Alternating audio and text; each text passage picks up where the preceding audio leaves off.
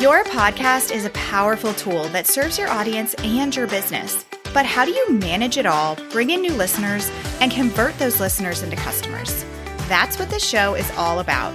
Welcome to Podcasting for Educators. I'm Sarah Whitaker, classroom teacher turned podcast manager, and I'm here to help you get the most out of your show, all while making an impact on other educators. Hey, welcome back to Podcasting for Educators. If you are new here, my name is Sarah and I'm your host. Thank you so much for being here. And if you are somebody who's been around for a while, thank you for coming back. I'm really excited for this episode because it's a little bit different, kind of, than the episodes that I usually do. Several weeks ago, I put up a poll, not a poll, I did the question, the question sticker on Instagram stories, asking people two questions. And those two questions were, what are the things that really bug you about podcasts that you listen to or that you have listened to? Like, what are those things that you notice that will actually make you turn the episode off and maybe never even go back and listen to that podcast again? And then the second question was the opposite. So what do you really love about your favorite podcast? What is it that makes you want to push play week after week after week? And the responses were really interesting. And I was excited because I got a lot of responses. Sometimes you put those question stickers up and it's like crickets. And other times people have a lot of strong opinions. And this was one of those cases. So I thought it would be fun to do a quick episode sharing the responses with you so that you know what really bothers people about podcasts so that you can avoid doing that in your show, and what people really love so that you can focus on doing that so that people want to continue coming back and listening. Okay, first up is the question of what are those things that bug you that would make you want to turn off the episode? And this had the most responses. People love sharing what bothers them and what they don't like about things. So I kind of split up the answers into two main categories based off of the responses that I got. So the first category is audio and the second category is content. Okay, starting with category one, these are the things that people said about audio, specifically the issues that often occur with podcast audio that is sometimes unbearable to listen to. And I know that if you are a podcast manager listening, you know the deal. We are like 20 times more sensitive to all of the little things that happen in audio because we're the ones editing episodes every single day. And so we're very aware of all the things that can happen with audio. But according to these responses, there are lots of things that have to do with audio that would bug anybody. Okay, so here's some of the things people said. Excessive background noise, and I am so with you.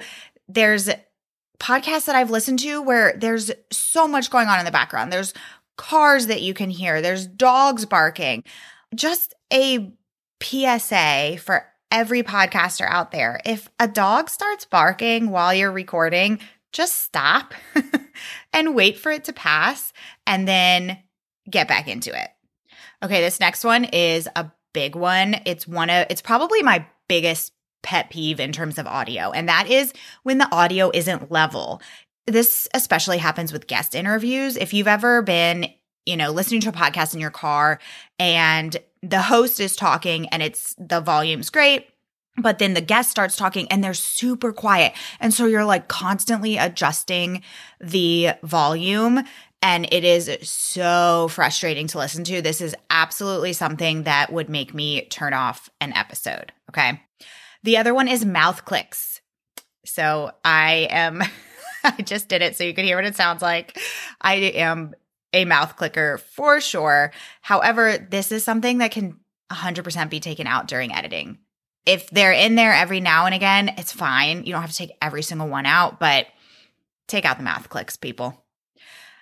Bad sound quality overall. This person said, I'll just stop listening. I'm totally with you. This is another reason why if you're using Zoom and you're constantly getting bad audio because of bad internet connection, it might be time to switch to a paid option like Zencastr or Riverside.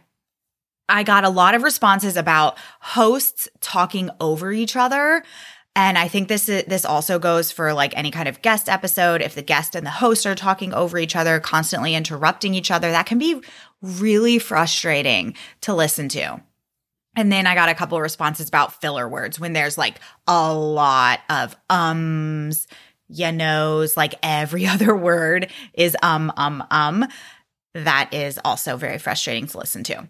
So all of these things that I just listed can all be fixed in two ways. One, being in the editing process, and two, having the right setup and the right equipment will eliminate a lot of these issues.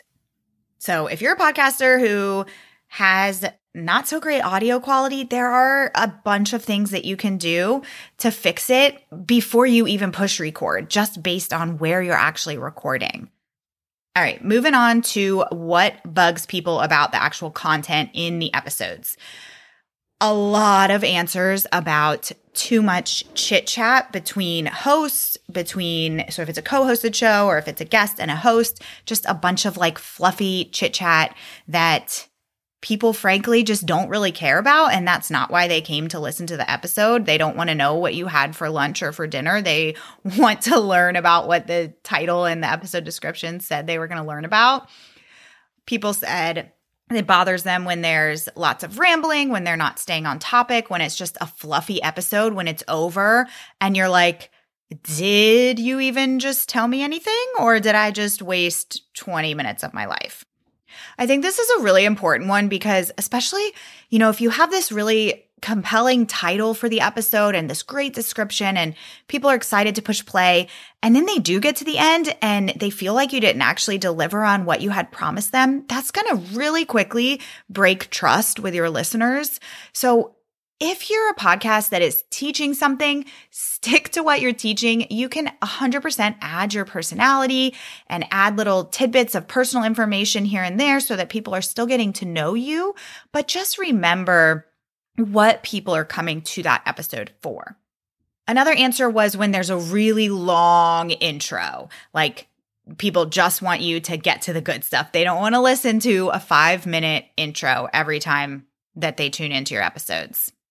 When the title doesn't match the content, we kind of went over that one. When people sound super scripted, this person says, I want feeling, not a read aloud. I love that. And I think that's so true. And that's why I recommend doing an outline versus a traditional full-on script.